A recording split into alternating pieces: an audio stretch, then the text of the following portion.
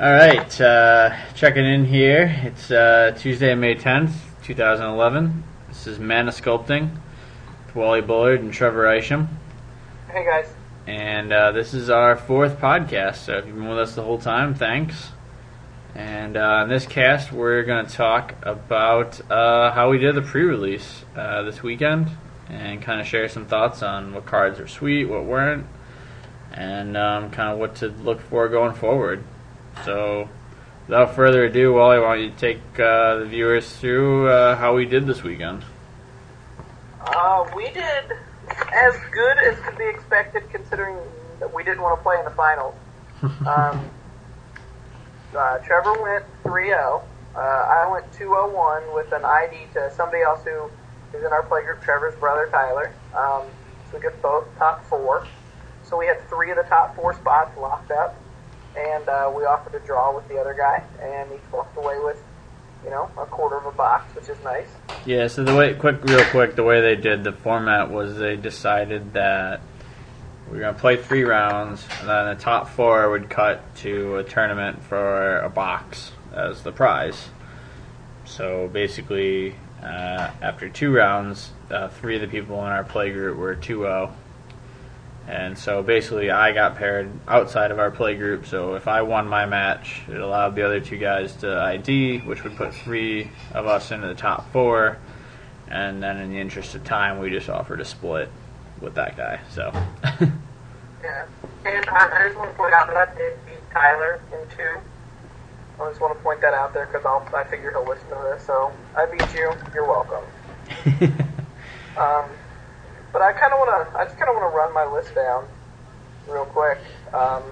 Nothing super exciting. I didn't open any sweet, super bomby new cards like Trevor did. But I'll just run mine down real quick. I played Rug and Splash some Phyrexian white cards.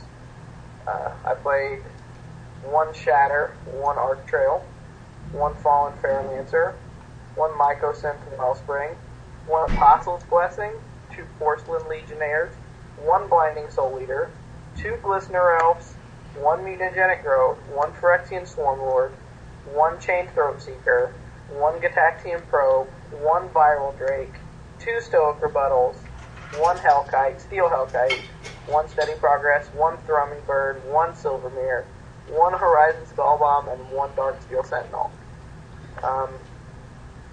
So, it turns out that a half infect, half damage deck may not be a bad thing. Because that's kind of how I won. I won 1 game in every match with an infect and the other one with damage.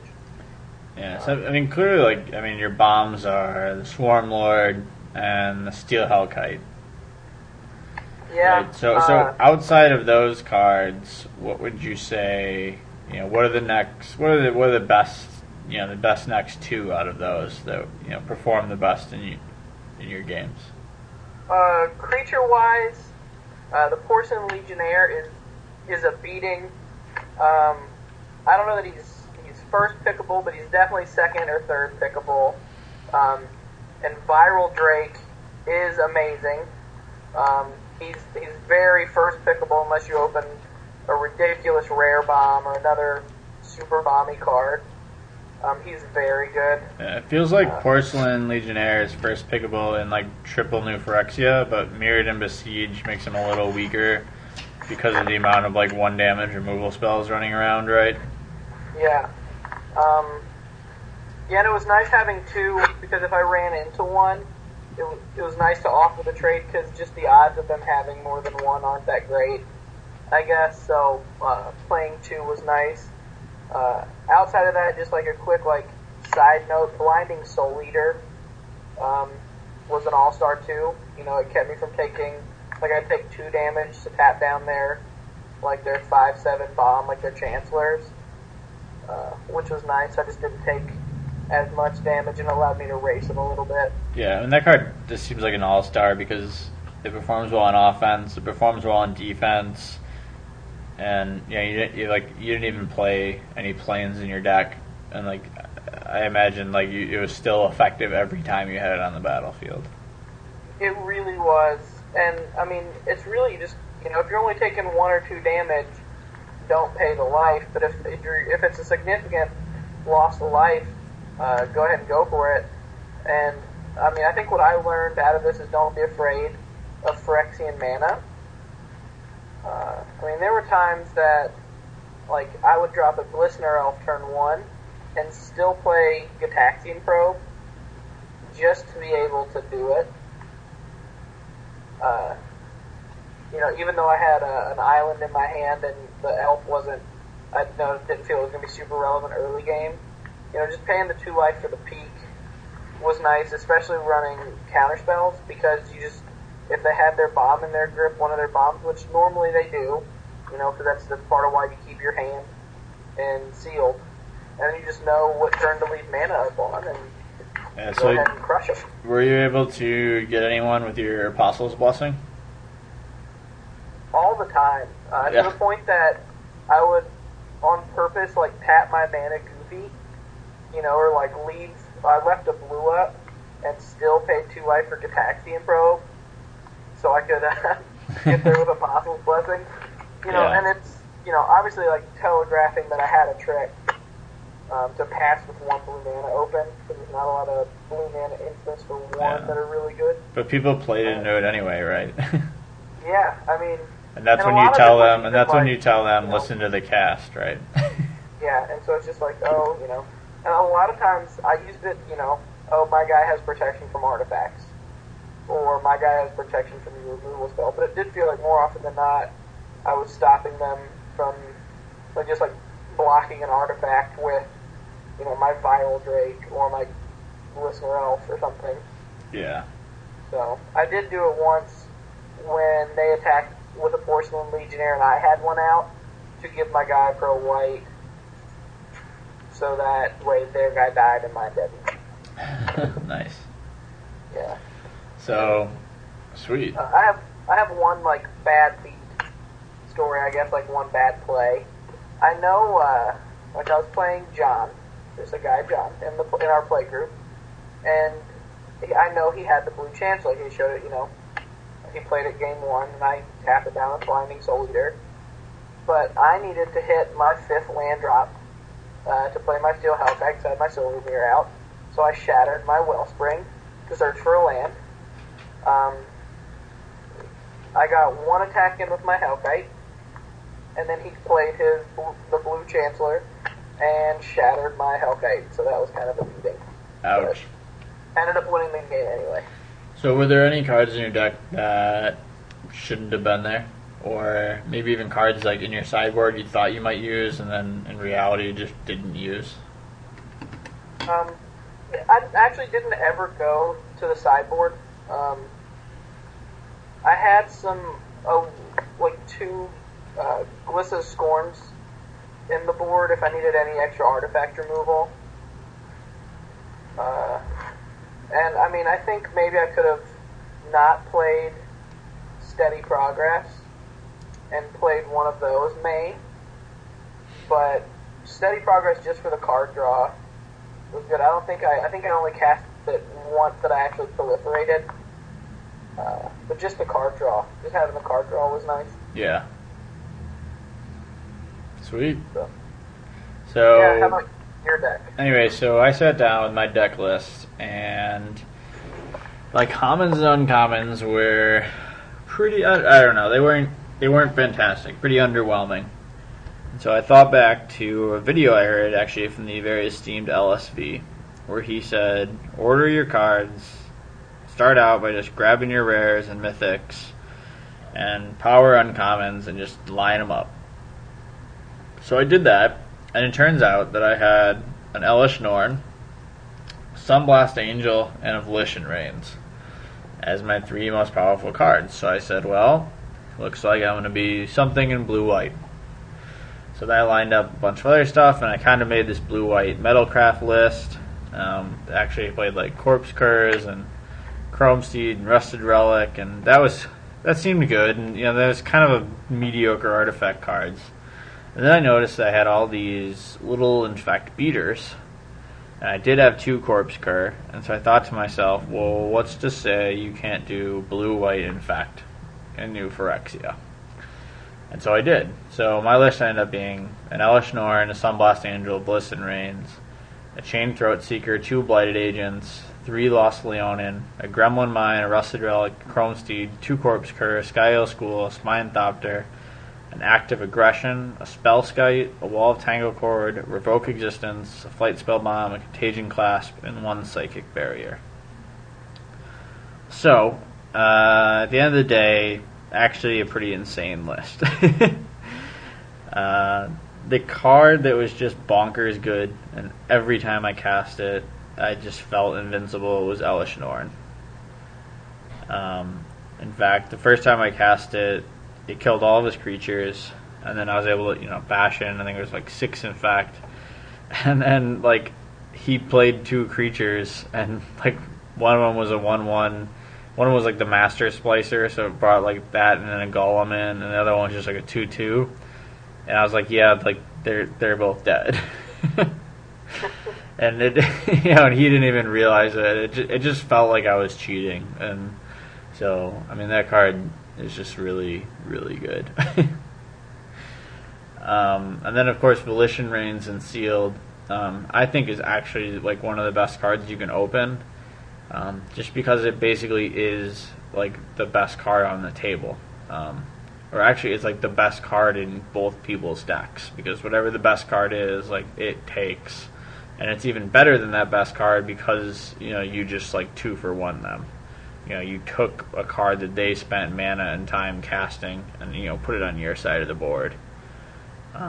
So it definitely it won me the tournament. It saved me in a critical game, where I was pretty behind on the board, and I was able to cast it and get back into it. So. Yeah, so the card that I was always hoping to draw but never did was Active Aggression. There were just so many combat phases where they were bashing with multiple creatures, and I just if I had an Active Aggression, I could have done just some pretty filthy things. Was never able to because I literally never drew it the whole tournament. The card that got everyone, just time and time again, was Spellskite. People just kept casting their removal at my other relevant artifacts, like Chrome Steed or Rusted Relic, or my Blighted Agent one time, and just boom, redirect to Spellskite, and they're just oh, that's what that does. Now, did you do that with mana or with life? I did it. It was about 50-50. So I think I did it 4 times, and twice I did it with mana, and twice I did it with life. So, both times, either way though, was they were equally kind of baffled. Whoa, I guess I didn't read that card well enough. So, it seemed really good. And then, let's see, I'm looking through my list right now. Another great card is Gremlin Mine. It just takes care of a lot of the relevant artifacts in the set. 4 power it's pretty solid, when you can just pay 1 mana for a 4, to remove, a 4 powered creature, or 4 toughness creature. So that card just was really good. And then the Blighted Agents, I think I won 60% of my games off of Blighted Agent, just bashing 10 times. Just play it on turn 2 and, just kind of prick away until you get there. Or until you cast Elesh Norn and he's a 3/3 unblockable infector. Exactly, and that definitely happened in, a couple of games, so. So definitely fun, and really solid, so. What is the best thing you stole with your Volition Reigns? Viral Drake. Especially in my deck, because my deck basically was an Infect deck, so, every time I took, I take it, no, I just did it once. I took a Viral Drake once, and, then I had a Contagion Clasp on the board, so I was able to, double, I could double proliferate anyway, but basically I was just able to double proliferate and attack with my Blighted Agent, and leave the Drake back on defense, and it just got there shortly afterward. but Battle Drake is pretty amazing. Yeah, no, that, I mean, like, it's definitely first pickable. It's just a really powerful card. It feels a lot like that card in M11, the 4/3 flyer, that could tap down flyers just for mana cost. I can't remember what it's called now, but it felt a lot like that card, just that, you know, is able to attack effectively and, you know, provide offense and defense and, you know, just proliferating. And so proliferating just seems like a really awesome mechanic. I'm liking it way more in this set than I did in the last one. Yeah, exactly. And I think part of that is because of the, like, Phyrexian mana, like, and then also there is a lot of counters. I guess the one card that just seemed like really sweet in my deck was Pristine Talisman, which is, it's just like a mana source, but like the reality is I usually gained like 6, 7, 8 life off of it. Like every turn I gained a life, which was awesome. Yeah, it seems good if you're also casting spells that cost Phyrexian mana +1. Because then it's, right, you get the mana, gain the life, and then just pay 2 life, so you only end up -1 life. Exactly. And, like, you know, I had a guy cast Glenhawk on turn 1, you know, off of Mox Opal, and it just didn't really matter. Like, because, you know, by turn 3 or whatever, I was just gaining a life a turn, and so, like, you know, taking 1 damage a turn just really isn't a big deal when you have, like, a 2/1 Infector, which is effectively dealing them 4 damage. So. Yeah. Did you ever resolve your Chain Throat Seeker? Yes. Yeah, multiple times. It didn't live very long, but I was able to resolve it. I did not get a chance to, but maybe this weekend. Yeah. So. But anyway, a couple cards that, in general, like, just a couple people asked me to look at their decks, and I always told them, like, hey, you should have listened to our cast. You'd know this card is good or this card isn't. And like a card that, kind of a card that I thought was being consistently overplayed. I just lost it. All right, you'll have to cover for me because I just completely lost it. Oh, okay. Well, one I thought, and this might be the same one, I don't know, is Deathbed Cobra. There just seems to be better options for removal. It seems expensive. Anytime I had one played against me, I just, you know, I used some of my removal to kill it, or I just, you know, attacked with a first strike guy and killed it. It didn't seem nearly as good as the people that played it. I mean, looking through decks after round 1 and round 2, there was a guy playing 2 or 3 of them, which just seems like too many. I mean, if you don't have answers to flying, 1 or 2 max, I mean, I don't think I would ever play 3. Yeah. You know, the one interesting thing was that, you know, we kind of predicted that we'd see a lot of black at this event, and I didn't really see a lot of black cards, which I thought was kind of interesting, you know, just in general, as a general comment. Yeah, I played against one deck that played black, and it was Tyler's. He played black because he opened the Skitherix, and it got countered every time he tried to play it against me. So I didn't see a lot of relevant black cards at the table. I played against the guy I played in round 1 actually played like a green-white splicer deck. He had like 5 of the splicers, including Master Splicer. Mm-hmm. But once you kill the splicers, they're just 3/3, you know, gray golems that don't do anything. Yeah. And they die to Porcelain Legionnaire. So another reason why that card's good. Yeah. So a card, there it is, I found it. Victorious Destruction, I thought was underplayed. I mean, it's basically like another Shatter. And, you know, if someone has an Artifact Bomb, like, I don't see any reason why this, you know, doesn't at least come into your list. So I saw a lot of people with these buried pretty deep in their sideboards. And then another one in red that I think was overplayed was Slash Panther. And like it's good, but like basically you have to pay 2 life to get a 4/2 haster on turn 4 that trades with any 2-power guy.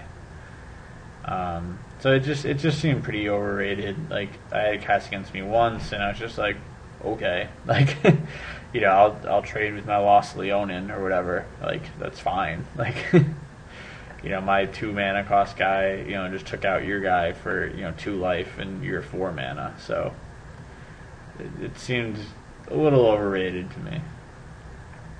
Yeah, I agree. I saw a couple people that were playing it. I actually never saw it played against me. It just does not feel like a card I would want to play unless I desperately needed creatures. Yeah. And I'm desperately. Then the other card that a couple of our friends played actually was Molten Steel Dragon, and I kind of had this feeling about it beforehand. Obviously it looks good, but it could be like a severe trap because so many times they said I'd pick Twilight on turn 4 and pay 4 life, and then it'd be shattered, or like one of the many artifact removal cards in the set. And I just felt like that was its problem, that it was soft to almost any removal in the format. I mean, like Dismember, Grasp of Darkness, Shatter, Glyph of Scorn, Victorious Destruction. I mean, like the list goes on and on of cards that eat this one, which may just cost you a lot of life. Yeah, it seems that the smart play here for those of you that are going to play this card would be to wait until you can cast a spell to stop how they're going to kill it, i.e. Apostle's Blessing. Yeah. Combos really well with this card. Just wait an extra turn. Get that 5 mana so you can use Apostle's Blessing if they're going to shatter or, however they're going to kill your guy. Yeah. Now, speaking of that, one card that I totally misranked is Artillerize. And even at the event, I actually, told somebody, you probably shouldn't play that in your deck. But then I kind of thought about it, and I realized with the lack of removal in the set and the number of little guys, Artillerize actually is like a pretty sweet card. And definitely something that you should think about playing in your 40 cards. So. Yeah, Artillerize would have killed every creature in my deck. So. Yeah, exactly. I mean, it's just basically a missight, on my part, but a pretty solid card in retrospect. Yeah, would be much better if the creature dealt the damage. But yes, there's a reason they didn't do that because then the effect would just be bonkers. Yeah, exactly. So, let's see. I mean, that about covers it. I mean, I think we nailed a lot of the cards previously. We kind of piloted our decks as best we could, built them as best we could, and those are the people that finished up there with us, listened to our cast, and like my brother said, he goes, I just listened to your cast, and that was the only research I did. And he built a pretty sweet deck out of it. Yeah, and I think he played it really well. Yeah, and I mean, he's just like a total casual player too, right? Yeah. But he was able to take that information and, come up with a nice finish. It turned out well for everyone involved, I think, in the play group. Yeah, so going forward, the release is this weekend. And I know you'll be playing. I got some family commitments, so I got to bow out. But, that sounds good. And going forward from there, we've been playing around a lot with, triple new Phyrexia as a draft format. Which I have to endorse. It seems really fun, and the amount of kind of Phyrexian mana cards you can get kind of makes for some really interesting games where there's just a lot of combat tricks, and it just is a lot of fun to play. Yeah, I've been drafting it online a lot on Magic Draft Sim, and I really think it'd be a lot of fun. Just like I was a big fan of drafting Triple Besiege. Mostly because there was a black-white infect deck that was a lot of fun to play. But there's there's some definite upsides to drafting triple new Brexia, and I'm looking forward to taking a box or so and doing the draft. It should be fun. Yeah. So, anyway, so looking forward a little bit. We like to talk about standard a good amount. So I think real quick we'll just kind of cover some decks that people should be aware of. Things we've kind of been testing with and found to be good, and you might run into in your next couple FNMs, and you might be like, "What is this?" So we'll kind of run through that real quick, just so you know what these new combo decks look like, how they work, and what are some possible ways to disrupt them or cards you should be playing in your existing list to help get around them. So the first one, I'll let you cover it, is the Deceiver Exarch Splinter Twin deck. Yeah. So the combo is Deceiver Exarch, when it comes into play, or I'll run the whole card down. It's a 1/4 with flash for 2 colorless and a blue. And when it comes into play, you can tap or untap target permanent. And then there's Splinter Twin, which is, tap the enchanted creature, put a copy of it into play. So you would equip Splinter Twin to Deceiver Exarch, make a copy of it, untap the one with Splinter Twin, make a copy of it, untap the one with Splinter Twin, and just make, a million dudes. And they all have haste, so you just attack for the win, with a million dudes. Yep, so this can all happen on turn 4, right? Yeah, turn 4 is pretty common. Yep. At least, that's when I've been getting a combo out when I've been testing it. That being said, most removal outside of red, deals with this combo right away. Yep. Like in response to casting of Splinter Twin, Doomblade seems really good, or Go for the Throat, or any of that business. Yeah, exactly. So, I was just going to say, if you have enchantment removal, just make sure you play it after they trigger the first copy, because then you kill it, and then when they untap their guy, they can't do it anymore. So, yeah, exactly. Wait. Okay, so that's just one way to beat it. Yeah, a lot of people have been talking about boarding in Celestial Purge, right, to kill Splinter Twin. Yeah. So you have to. So let's go over that again, just to be really clear. So they tap, they play the Splinter Twin, and then they tap their Deceiver Exarch, right? So they make a new one. Yeah. So that ability is on the stack, and so if you remove the Splinter Twin before that ability resolves, so if you do it in response to them activating the ability before the new Exarch comes into play, then when they go to untap or tap whatever permanent, the Splinter Twin will already be gone, so they will have only gotten one extra guy. Exactly. Perfect. So that's probably the easiest way to beat it, other than Spell Pierce seems good. Yeah, exactly. I mean, clearly, countering into the Exarch, or the one thing to remember though to keep in mind is that they can flash in the Exarch at the end of your third turn. Which kind of, it's just something some players will forget. It's okay, I didn't play Exarch this turn, so I'm fine to roll out my Tumble Magnet, or I'm fine to play my Stoneforge Mystic, whatever it is. Even with Tumble Magnet, you can tap their Exarch in response to them casting the Splinter Twin to buy yourself a turn. Okay, yeah, that makes sense. It's a good. Or actually to buy yourself 3 turns, right? Because you have. Yeah, you can do it on their upkeep, I guess. Yeah. Yep. So yeah, all right. So that's good.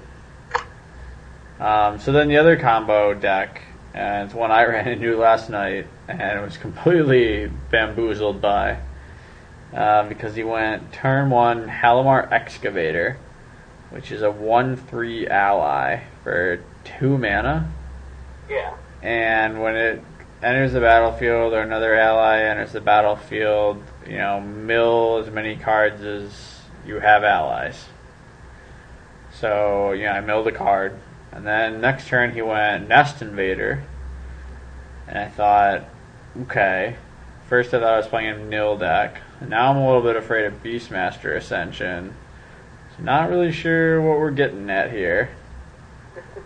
So I tapped out, and then he played Xenograft and named Allies. So I thought, okay, so, he's going to get, one extra ally trigger, with his, with the Nest Invader now. So I was like, okay, I can probably handle that. I'm playing a blue-white Venser control deck.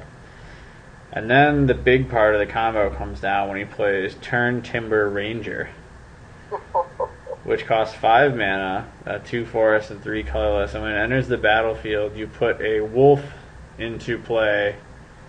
When an ally enters the battlefield, you put a 2/2 wolf into play. So all creatures, because of Xenograph, entering the battlefield are allies. So every wolf that comes in is an ally, which means you add another wolf, and then... So at that point I thought, well, I'm fine. He'll just make 1,000,000 wolves, which is obviously quite powerful, and then I'll cast the Day of Judgment and, take over the game. Well, what I did not realize at first was that Halimar Excavator was going to mill me for a bajillion cards. Yeah, I mean, if he made 3 million wolves, you milled, 3 million cards.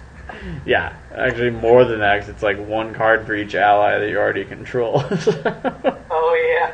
It's like, oh, yeah. So it was like, so it's just something you have to look out for. Again, the way to combat that is, don't let allies land. More importantly, don't let their Xenograph land.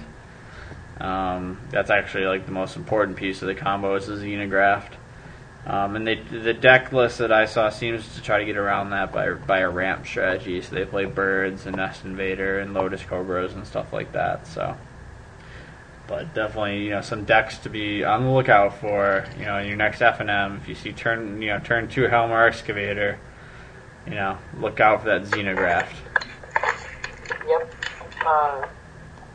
And as we're talking about combo decks, I'm just going to go ahead and say my piece on how to beat combo decks. A new card is Gataxian Probe. You cast it on. It's also good in combo decks, so don't think that you're going to get around it. But you cast it, you see what they're playing, like what's in their hand, and then know, like if you're playing counter spells, know when to leave up a counter, know when to tap out. But on the same note, they can do it right back to you because both of these combo decks play blue, and you don't even have to be playing blue to do it. Yeah. But to know when they're safe to run out, their combo to play around your counter spells. Yeah. So that's both a card to beat them and to get beat by. So yeah. No, clearly, pretty good decks. And I was telling the store owner on Saturday, I think Splinter Twin's gonna hold. Like that combo just seems really powerful. And kind of like I was telling you, it doesn't even matter if you cast it on turn 7. Which is kind of like what Jason was telling me too. Well, the game is pretty much over on turn 7. I'm like, it doesn't matter. The game is over on turn 7. If you get this combo out, it doesn't matter if you're on 1 life and they have, 3 planeswalkers and this just wins. Yeah, I think the deck will end up getting hated out pretty quick. So, I don't know. I mean, I don't think that Splinter Twin's going to drop down to below $1 again. No, I mean, I don't expect it to hold at 10 by any means. I think $5 to $6 is pretty fair. Yeah, I think the card used for reference for this is Fauna Shaman a little bit. Fauna Shaman might be a little bit more popular. It goes in a few more decks. But it's the most valuable rare in a set. And it's at $5, $6. Maybe Green Sun Zenith's another good example, or Black Sun Zenith. Niche cards, are best rare in the set kind of stuff. So I think that's kind of the price range. Yeah, somewhere between 5 and 8. But kind of as long as this combo exists, there's going to be players that will use it because there are players that love, just combo killing you in 1 turn. Yeah, there's a lot of Johnnies out there, right? Exactly. And they're gonna play this combo, and they're gonna love it, and they're gonna keep their copies of Splinter Twin, and so. Yeah, I think something to look out for with this is that it is pretty affordable. You know, like with Fauna Shaman, you have to have Venspine. With Green Sun Demon, you have to have Primeval Titan. With Splinter Twin, you have to have an uncommon from a brand new set. Yeah, so it's people will have the ability to build this deck right away. Yeah, I mean the whole deck can be built. You know, some of the lists online, you know, are just like a pretty simple blue-red deck. I mean, the whole thing can be built for, you know, less than $100, which means that it's always going to get, you know, a certain type of player to go out and build it. Yep. So, and then you know, one last card, and you know, we've heard a lot. I've heard a lot of whisperings about this card. A lot of pros are excited about this card, which makes me believe that there has to be something behind it, and that is none other than Mir Superion. Now, the most often talked about thing about this card is basically people say, well, it's Tarmogoyf. And, you know, I'm starting to buy into it because in green gives us so many creatures that can produce 2 mana right now in Standard. And I'm mostly thinking about Draga Tree Speaker and Lotus Cobra that, you know, turn 2 Mir Superion just isn't that hard to get to. You know, certainly turn 3, you know, is actually pretty easy in any types of decks that play Lotus Cobra or Draga Tree Speaker. I mean, even, you know, in a wall ramp deck, even Overgrown Battlement, you get 2 walls out. You know, if Overgrown Battlement was your turn 2 wall and you have a turn 3 wall, you know, there it is right there. So it's certainly something that I think everyone should, you know, just keep in your mind if you enjoy that style of deck, you know, kind of a beat down mana ramp, you know, creature based deck. This is just a card, you know, keep in your back pocket, because, you know, it's just so easy to go turn 1, you know, land, turn 2, Draga Tree Speaker, or sorry, and a Draga Tree Speaker, turn 2, you know, level up my Tree Speaker, cast Mir Superion. Like, yeah, it's just pretty straightforward. Another thing is Birthing Pod will turn, you know, your 1-drop creature into this guy, so you don't cast it. Yeah, for sure. I mean, so I don't know that Birthing Pod's a great card. Yeah, I don't think so, but it's going in the deck I'm gonna play.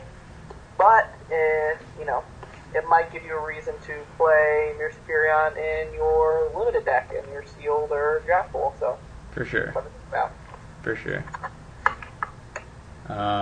So, have you gotten any questions at all, Wally, from any of our viewers? A few, mostly about draft and, you know, how to read and how to send clear signals. And these all have come in, you know, in the last day or so, so I'm just kind of going to formulate my thoughts on that kind of a little better.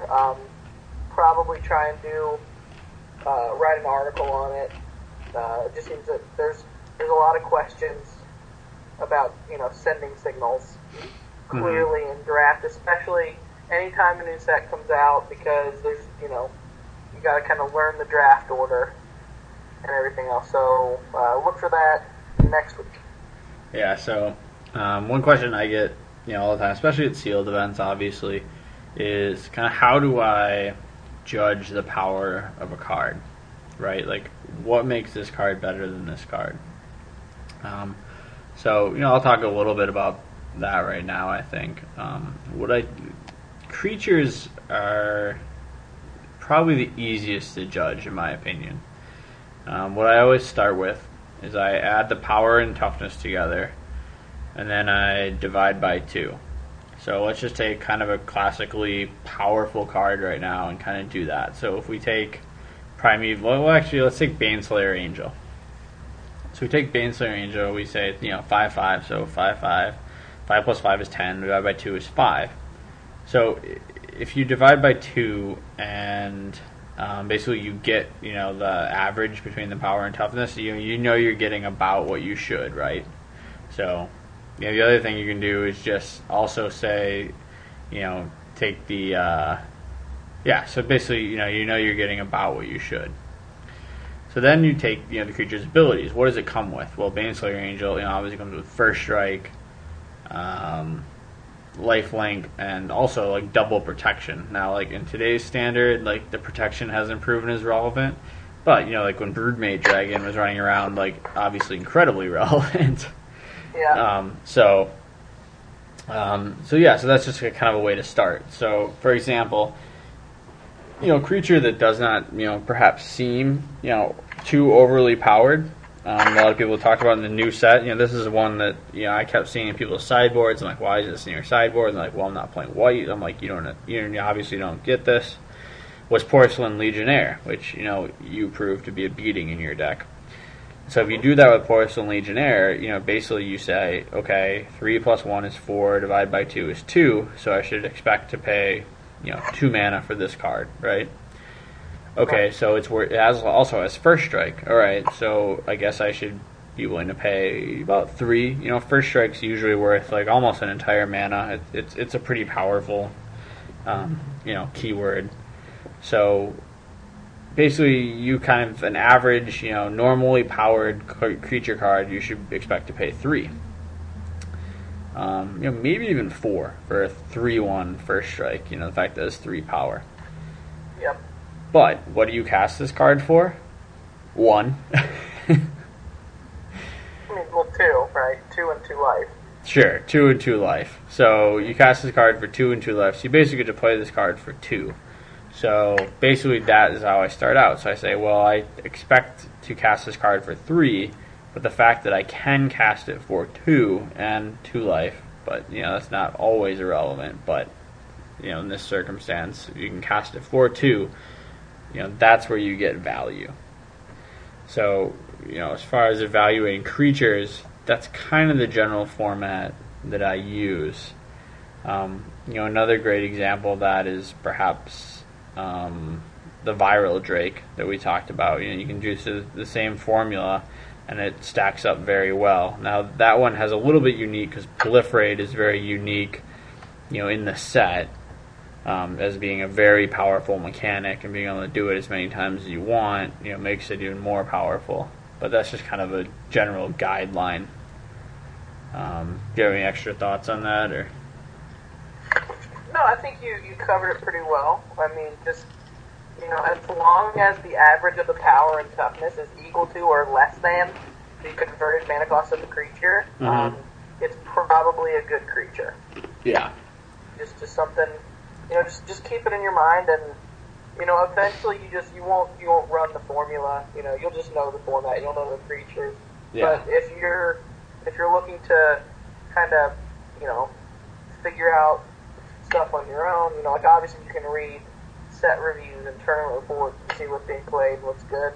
But it is always good to kind of have your own way, your own thoughts on creatures, because, you might value a creature way higher than the average because of how you figured it, or, this way of figuring it. And it'll let you know that you can pick up, Porcelain Legionnaire a little bit later in the draft if somebody hasn't caught up, or Viral Drake a little bit later in the draft. So it's especially helpful in drafting as well, making those decisions within the time limit. Yeah, completely agree. So we'll that's a whole topic by itself, and I think we'll cover kind of how we value spells, maybe in our next cast, for those of you that were interested in that as well. Spells are definitely trickier because they're kind of one-time use cards. They're very set specific, very environment specific, but we can kind of give some basic guidelines on that when we get together next. Yeah. Just one more short little thing. Is there a deck, without going into detail? I'm a big fan of secret and deck lists, but is there a deck that you're brewing on right now? I'm basically thinking about. I'm basically brewing kind of 2 different lists, and one we've kind of been working on together is using Surge Node and Chalices and Sphere of the Suns and kind of stuff like that to kind of power out some pretty powerful cards, Gideon or Karn or maybe even Eldrazi, pretty early. So that's something we've been working on together, I know. And you've been testing it more than I have, and it seems pretty powerful.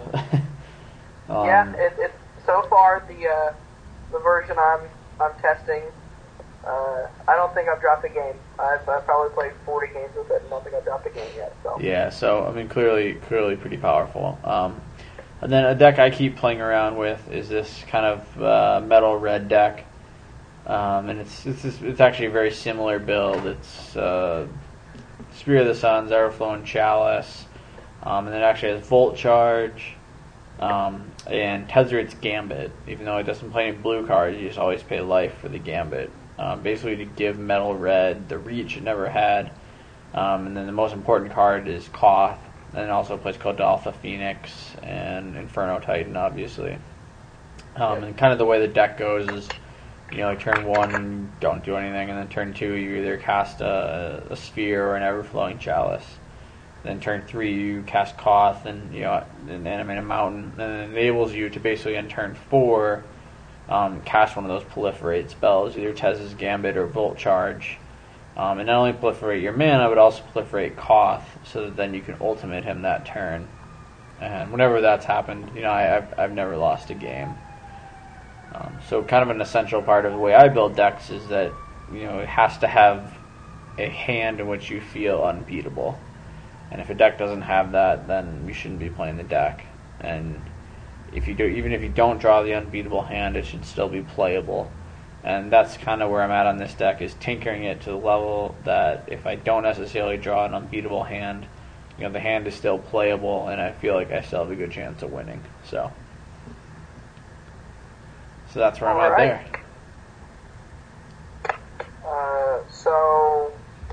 A couple quick shout outs, I guess. Yep. Team Ronin, which is our play group. Obviously, cleaning up at pre-releases, and hopefully the release this weekend. I'll be playing again at Lake Geneva Games. Jason's the owner there. They've been in business for 6 months or so, and he's doing great. He told me on Saturday, for the first time, he has one of every card in Standard available for sale, which is pretty cool. Except he had to track down Event Surf because I keep buying all of his Event Surfs. But that's it. So shout out to them. I'll be there on Saturday. If you want to come out and scoop to me, it'll be appreciated. But yeah, that's my main shout out. Yeah, I just did the math actually. Team Ronin went 15, 7, and 2 at the pre-release, so pretty solid. Who was? I was like, who was the other draw? But I realized that it was you. To each other. Yeah, to each other. So yeah, definitely pretty solid work. Yeah, give a shout out Lake Geneva Games. Jason runs a good shop. I'm excited to play there again soon. And then I made a big mistake by not giving a shout out to Evil Squirrel Comics in our last cast, and I feel badly about that. There was a little bit of confusion, and Evil Squirrel Comics, for clarification, is still running Weekend Magic, and you can still buy all of your product there as well.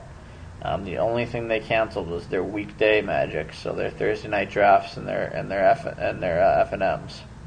So drinking drafts are still on. Saturday, draft days are still on. All the release tournaments are still on. You can still buy all your product there. So, Evil Squirrel Comics still a really great place to play Magic. Yeah, I'm gonna have to agree. I went to the M11 pre-release there and had a lot of fun. Yeah, so definitely. So Lake Geneva Games, definitely our kind of our adopted home store. Check it out. They just got their website up. www.lakegenevagames.com, and so go check it out.